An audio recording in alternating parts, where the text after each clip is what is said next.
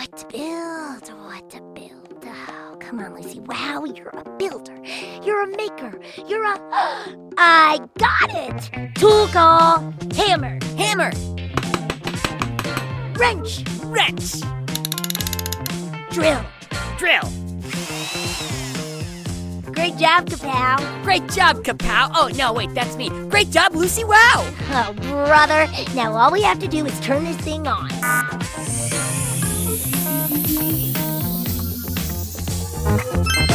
Let the show begin. Hello, one and all. It's me, Kapow, the mechanical pygmy goat, coming to you live from Lucy Wow's barn in Pflugerville. Now, you may know me best as Lucy Wow's sidekick, but I'm also an expert at video games. In fact, I just finished Animal Crossing a few minutes ago. I finished every single bite. Yum! The secret is to add mustard. Ha! I'm also the host of this podcast, dedicated to my favorite subject, invention. But I don't just like inventions. I was invented. That's right. Every inch of me, from my body made of tools to my butt that plays music like a boombox, was invented and built by Lucy Wow. Now, when Lucy Wow invented me, she probably never expected that I'd eat her video games. But that's one of the most amazing things about inventing. You never know how your creation might impact the world. Like today's inventor, Ruth Handler. When Ruth invented a new kind of doll, she believed it would be successful, but she never could have dreamed that Barbie would become a social media influencer. I mean, they didn't even have social media back then. So let's take a look at how Ruth turned 11 inches of plastic into an Instagramming icon for the ages.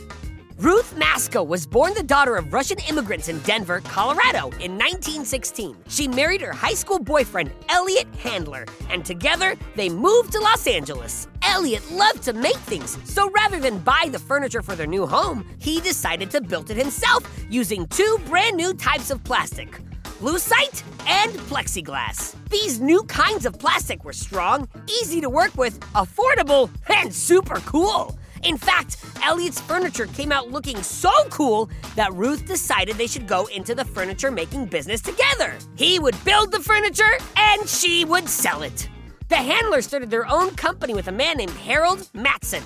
The three of them decided to combine their last names, Matson and Handler, and name the company Mattel. With Elliot's talent for building and Ruth's sale expertise, Mattel quickly became successful. But when a plastic ukulele fad started sweeping the nation, Ruth was inspired to risk all of that success on a new idea: plastic instruments for kids.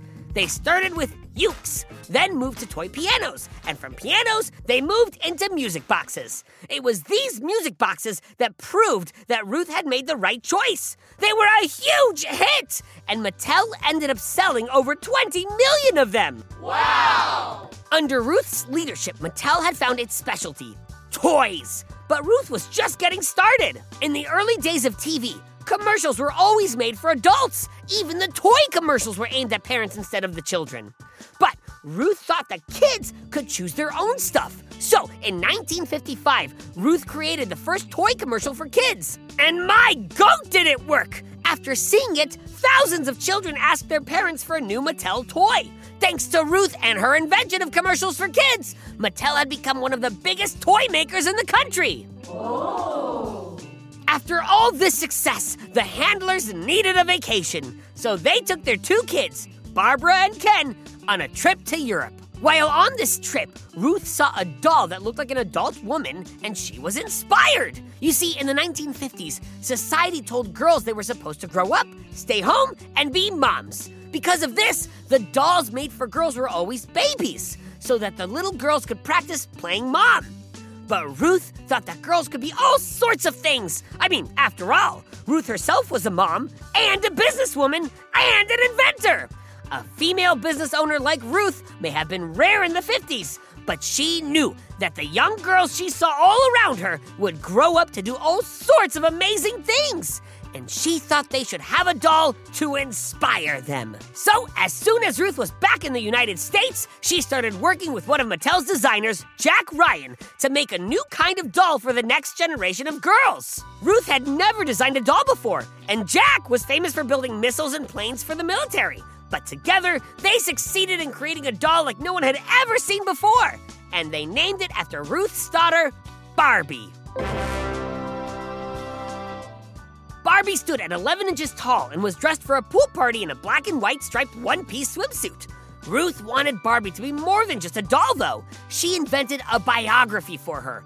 Barbie Millicent Roberts was from Willows, Wisconsin, and she worked as a teenage fashion model. Ruth thought that the Barbie doll was brilliant, but when she presented Barbie to the heads of major advertising agencies and store brands, they all thought Ruth was crazy and doomed to fail. None of them could believe that girls would want to play with a doll that didn't wear a diaper.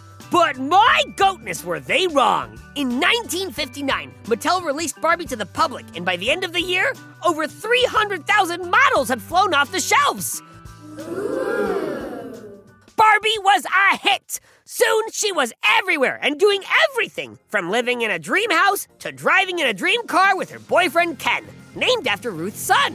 And while Barbie started out as a fashion model, she wasn't satisfied with having only one job. Just like Ruth, she wanted to try different things. Barbie became a doctor and a CEO and a firefighter and a jet pilot.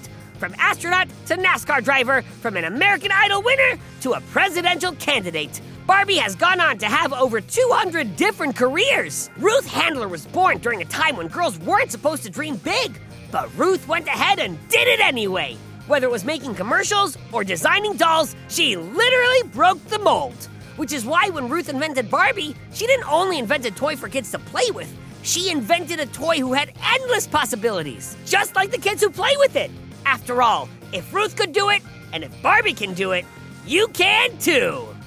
Well, folks, we've come to the end of another Kapow's Power of Invention podcast. Come back tomorrow when I'll be covering more inventors and inventions. And while you're waiting, you do realize there are just a slew of shows that take place in Pflugerville, right? It's true! There's Bobby Wonder, who's trying to protect Pflugerville from Mighty Mila, and Lucy Wow over in the Big Red Barn, inventing all sorts of cool stuff with her mechanical pygmy goat Kapow. Hey, that's me! Lucy goes big, and then she goes bigger! Oh, and if you like strange and spooky stories, you should check out R.L. Stein's Story Club. That's a real winner! I'm in the club, so I get to hear all the stories. And you can too! Keep on the lights, folks! Just search for Bobby Wonder, Lucy Wow, or R.L. Stein's Story Club, wherever you get your podcasts, and you'll find your way. And don't forget, Friday's listener mailbag. If you've got a question about the world of Go Kid Go shows, Pflugerville, or Lil Ol' Me, send it to kapow@gokidgo.com. You might get your question read live on the show. It's very exciting. Have yourself an inventive day. Make something, build something, go big, and then go bigger. Until next time, this is Kapow signing off. Go Kid Go! Go Kid Go!